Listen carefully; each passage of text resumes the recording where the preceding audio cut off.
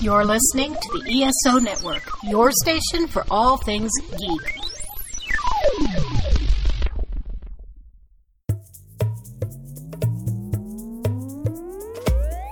From the author of the book by the same name, it's the Best Saturdays of Our Lives podcast with Mark McCray.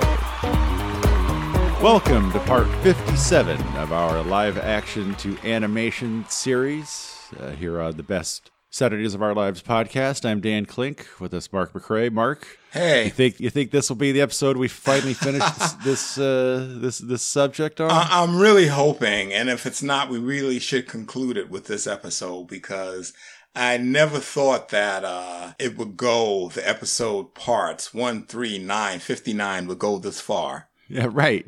Well, you know, what's fascinating is there are no real live action to animation properties out there today. And there haven't been, from what I can recall, since at least the late 90s. You know, I guess it was a trend that started early on. I mean, as early as the 1930s, really, you know, when they put W.C. Fields in a cartoon. Right.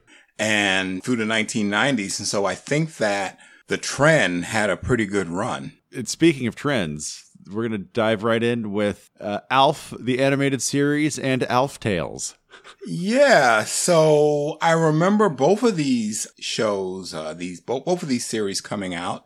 I have to admit that by the time the Alf animated series hit the airwaves, I was probably not watching as much television because, you know, I had a 9-to-5 job at that point and was, you know, my wife and I were raising a family. And so there just wasn't a lot of television time. But I loved the original live action series. I thought it was hilarious. You know, I, on the other hand, was still playing with Transformers and, you know, maybe eating the odd booger or two. Watching Saturday morning cartoons, I was right there for Alf and Alf Tales. I remember the theme song. It was Gordon, send us into outer space, 'cause there ain't no one like you in the Melmacian race.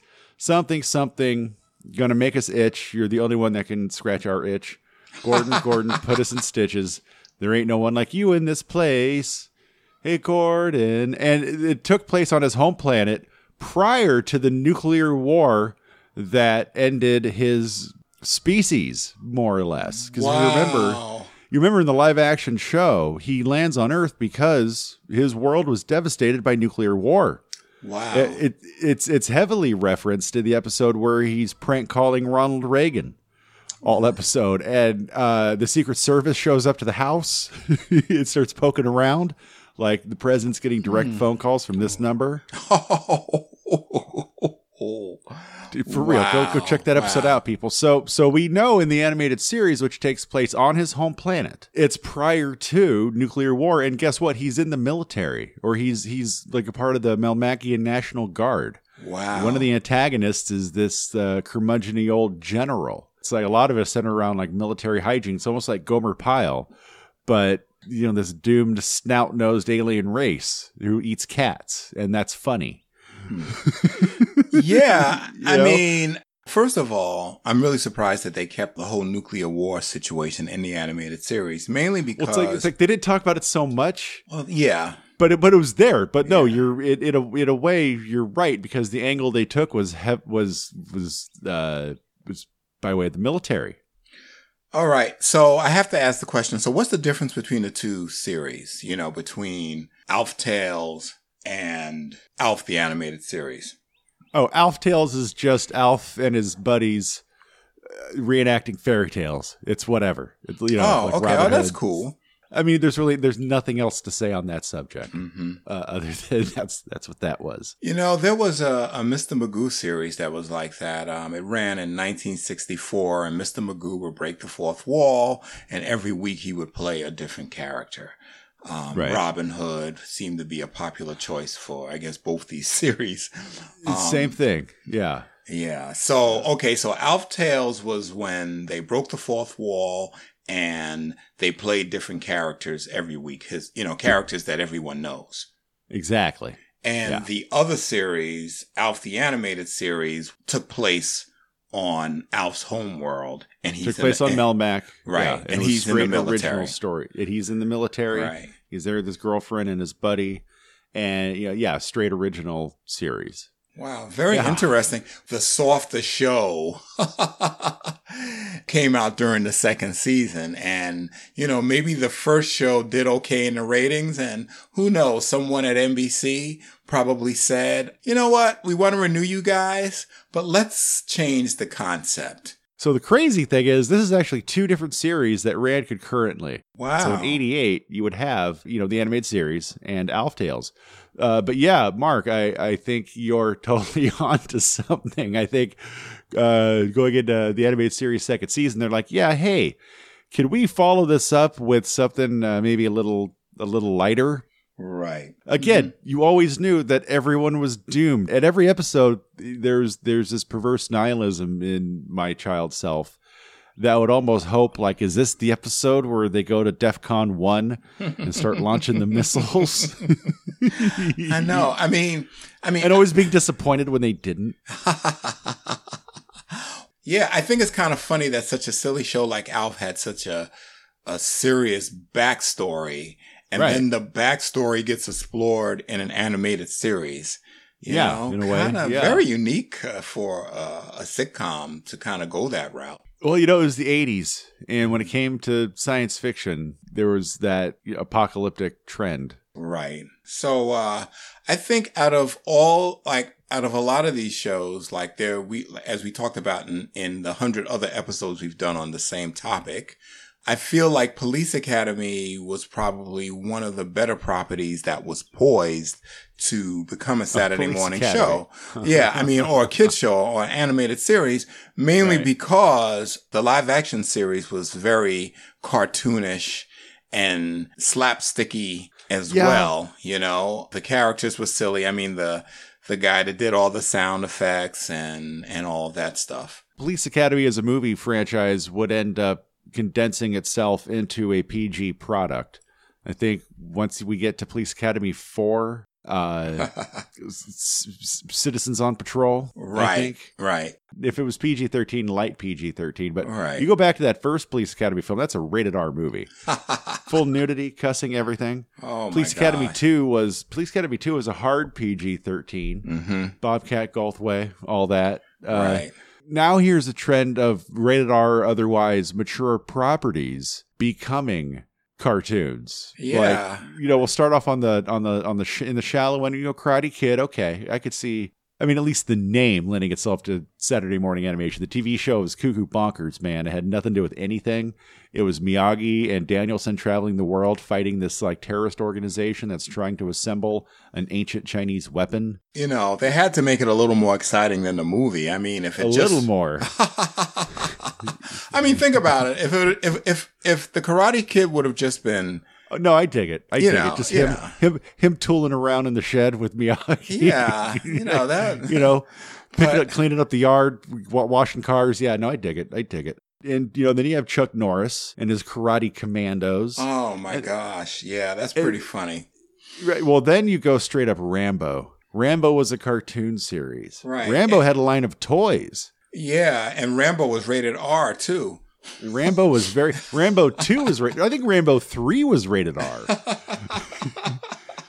They stuck with that R with Rambo. But yet somehow, some way, someone thought, you know what, this will make a great kid show. The Reagan 80s, man. Reagan 80s. Well, I can see the argument for a Rambo cartoon or even a Chuck Norris Karate Commandos because, we also had earlier on another episode of the Best Saturdays of Our Lives podcast, we talked about G.I. Joe, a real American hero. Absolutely. And, so if I'm a television executive or I work at a studio, I'm thinking I could make a show that's similar to G.I. Joe. And just put, Rambo in it and call it a day. An established franchise. You don't even have to do a whole lot of world building, or character building, at least. And, and Chuck Norris had a pretty clean reputation.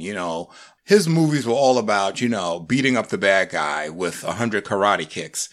And I still could think some of them were rated R. Oh, okay. Yeah, okay. Well, like yeah. Delta Force, maybe? Okay. Yeah, I don't remember. I don't recall. But I mean, I'll take your word for it.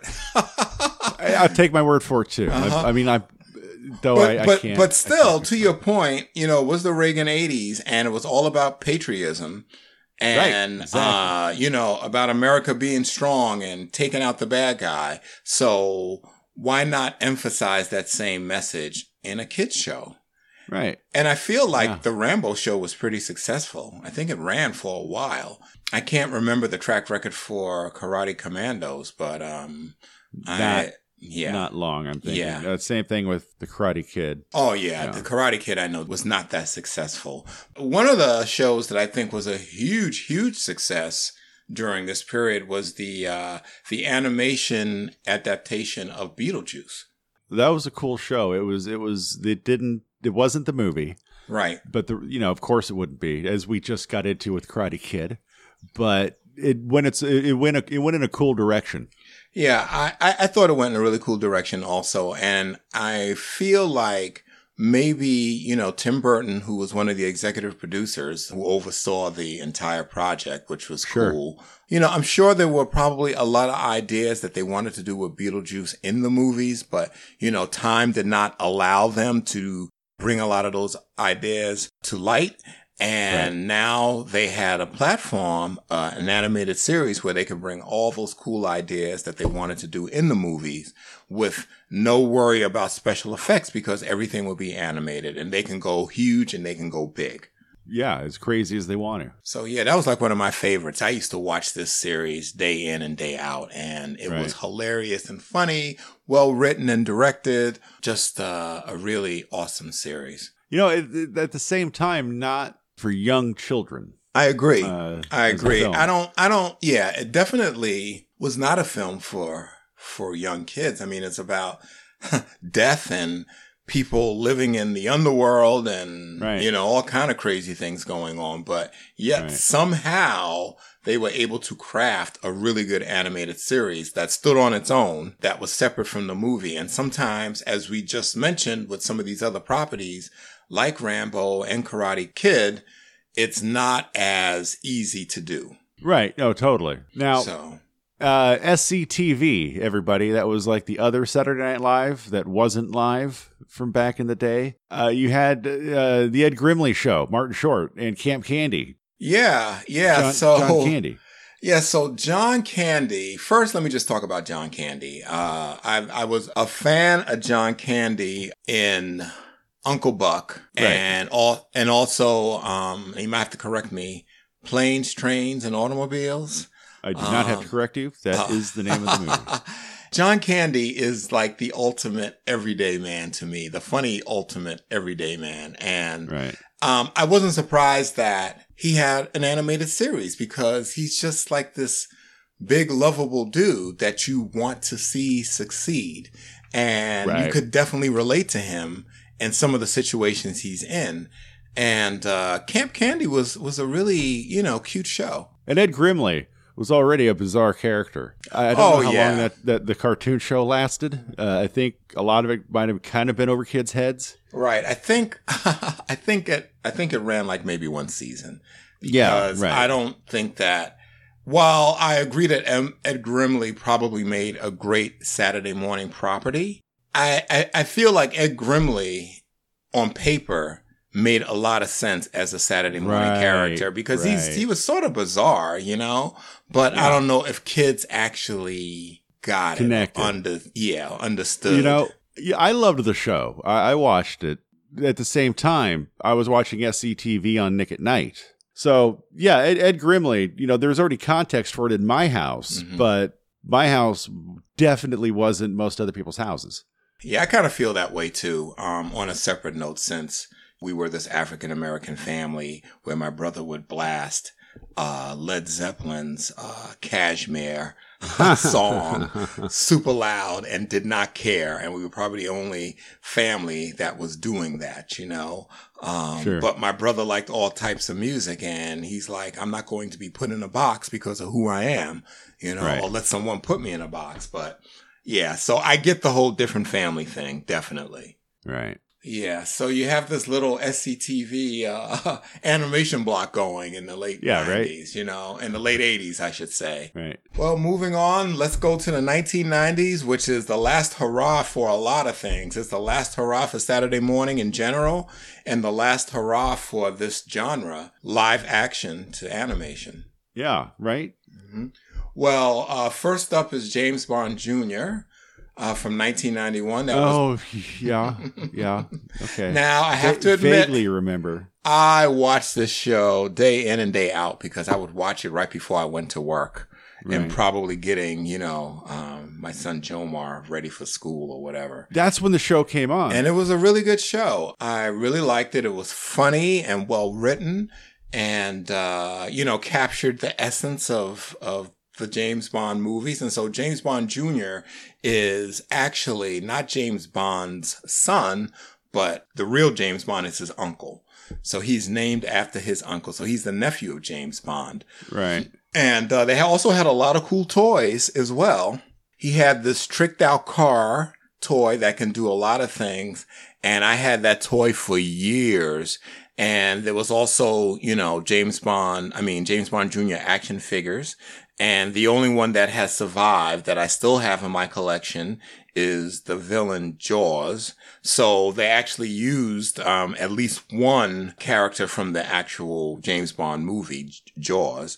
And I still have his action figure, and it's pretty cool. You pull a lever in the back of his neck, and his teeth go up and down, ready to chop something off. Oh, wow. The Jaws in the cartoon doesn't look like anything like the Jaws from the movies, but you still get the point. James Bond Jr. was brought to you by the team of Fred Wolf, who brought Teenage Mutant Ninja Turtles to the screen. Right. And the producers were, I'm going to mess up these guys' names, Murakami, Wolf, and Swenson Productions. Yeah, so Murakami, Wolf, and Swenson Productions. Yeah. And the same team also did a new version of Speed Racer also, which I'm not going to say any more about that series. If you want to know more about the new Speed Racer series that was done by this production company, you should read my book. Yeah, right. Read my book. Yeah. There's a whole chapter dedicated to it. And, oh my gosh. Anyway, if there are some classic cartoons that I feel that people should never touch, that's all I will say. Moving right along. We have, now there was Extreme Ghostbusters in the later 90s, like 97, something like that.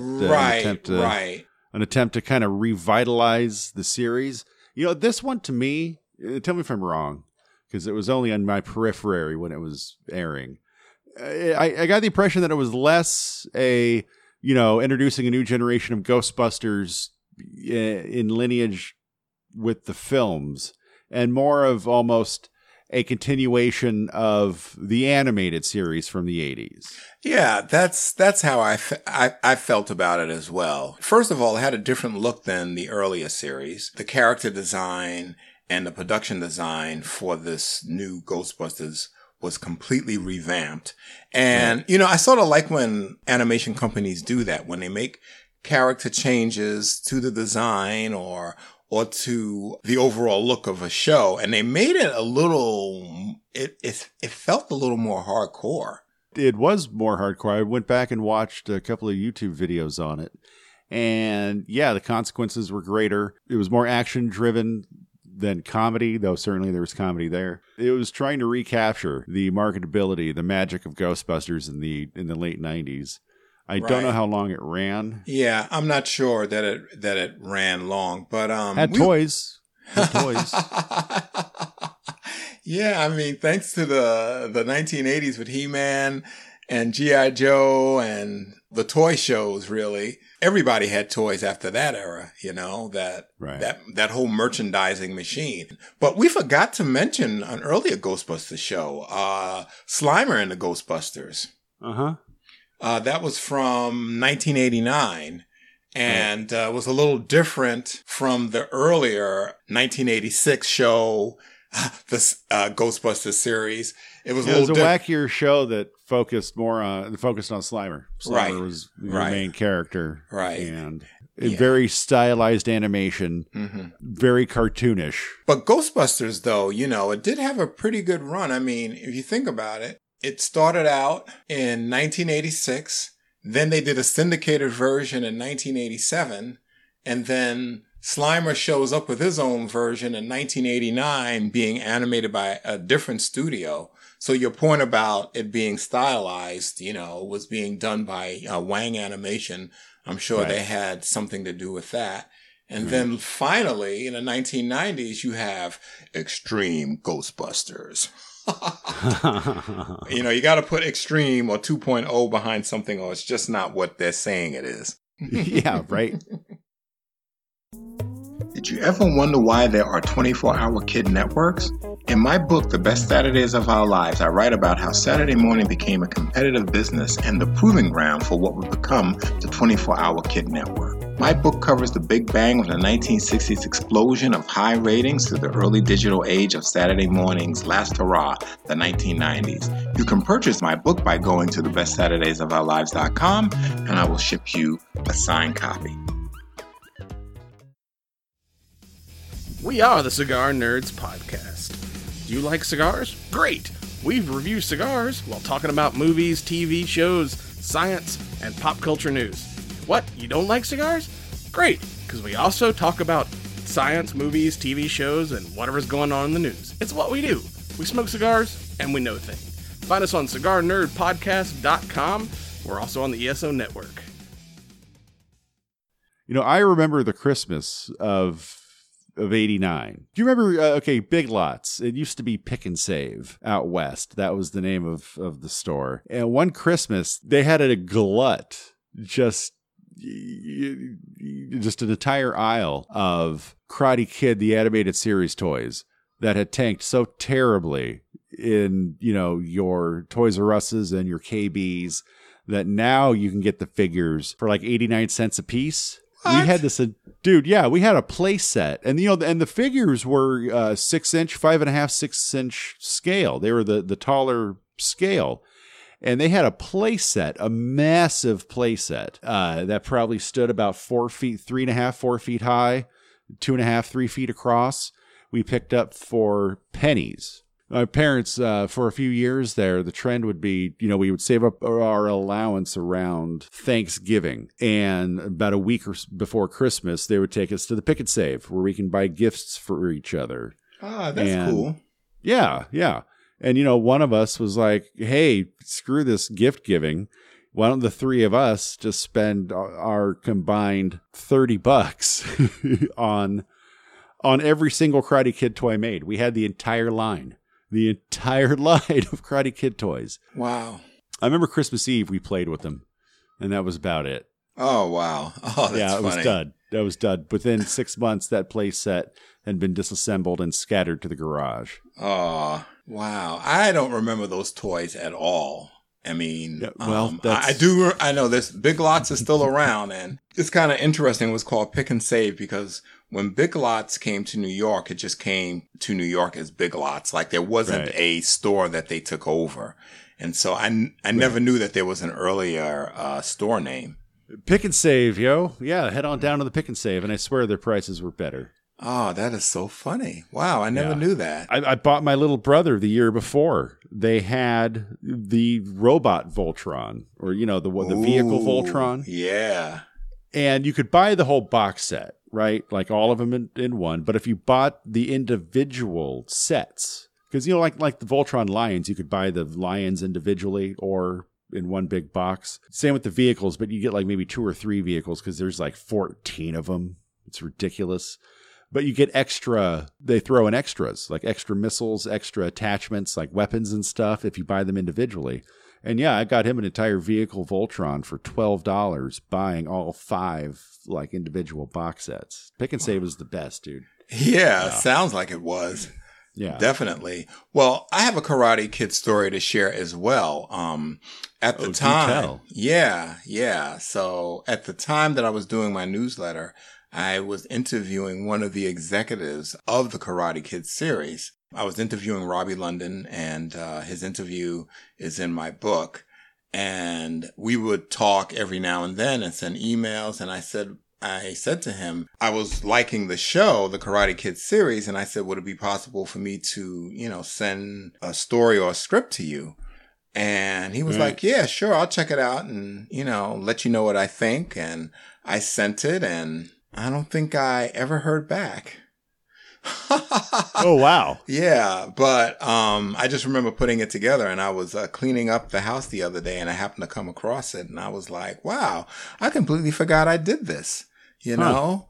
But now that I'm talking about it, I'm not sure if maybe he did send me some feedback. I'm not exactly sure, but I can't find any evidence of it. But I just wanted to also get some practice in writing an actual episode of something, Well, that's worth the endeavor unto itself. Yeah. And Karate Kid flopped, man. And it could have been like he had nowhere to take your talents. Yeah. And at the time, I had no idea. He had to figure out what his next move was going to be. Oh, right. Exactly. So, yeah, just one of those things, the Karate Kid. Yep, there's an episode floating out there somewhere. We got stories about it, yeah, right? Yeah. The lost episode of the Karate Kid. Yeah. Everybody, we're going to crowdfund this. All right. Once we reach $50,000, we will animate Mark's episode of the Karate Kid. Yep. The next evolutionary leap in the Thunderverse has arrived. The Ring of Thunder is a whole week's wrestling in a half hour. What? The Ring of Thunder is a whole week's wrestling in a half hour. What? Every show. What? You come up around here wedding in sexy Thor's yard like he's anything but the hammer swinging, burrito eating, mic blazing, marking out but never tapping out Lord of Thunder, like you would do anything but sit down, open your ears, and take in the Ring of Thunder wherever you find your podcasts, like you would find any other podcast in the Thunderverse or the ESO network. You have 30 seconds to describe Thunder Talk. It's pop culture. With a twist. It's music. LGBTQ+. And comedy. Well, dark comedy. It's nerd junk. It's comic books. Video games. Conventions. Yeah, nerd junk. And social commentary. It's woke, yo. Yeah, and nerd junk. Woke nerd junk. Thunder Talk is all over the place. Every place you want to be. Thunder Talk is a proud member of the ESO network. Find us at thundertalk.org and download us on all podcast platforms. Well,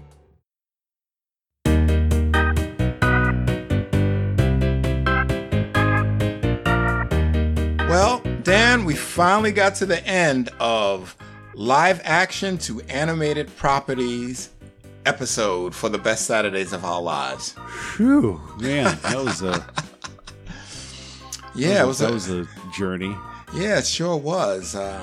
It was a pleasure, being able to discuss the topic and, do a deep dive into decisions about why a Brady Bunch show was turned into the Brady Kids, or why there was even a Rambo cartoon. Going from the 30s all the way through the 90s. Right. Yeah, everybody just couldn't get enough of their favorite movie franchises, their favorite television shows, their favorite Hollywood stars. Right. You just had to figure out a way to angle them into Saturday morning. Yeah. So some were great, some were good, some were not so good, but it was just a very interesting. Some were dumpster fires. Let's be honest about it. For sure. Definitely dumpster fires. But we won't mention any names. You have to listen to all the parts of the podcast. And I think Dan and I expressed which ones we liked and which ones we didn't and which ones we thought were successful. So check it out. Check out and the look best. for the clues. Every episode has 3 clues. Use your special Best Saturdays of Our Lives podcast decoder ring to decipher that, and we will send you a free t-shirt. Yep. A free t-shirt. Just list your size and I'll make sure to get it out for you. Yeah, cool, because I totally won't. If Thunder Talk is any indicator, I start every contest and fail to follow through on every contest. So, yeah, send your shirt sizes to Mark, everybody. On behalf of him and myself, thank you for listening to the Best Saturdays of Our Lives podcast. Tune in next time when we talk about not this. Yeah, we'll talk about something else. We'll figure it out for you guys. Yeah. Bye, everybody. Bye. The Best Saturdays of Our Lives podcast is a co-production of the Best Saturdays of Our Lives Studios and the Weirdos Workshop. To get a personalized signed copy of the Best Saturdays of Our Lives book, go to thebestsaturdaysofourlives.com. This is Mark McCrae signing off.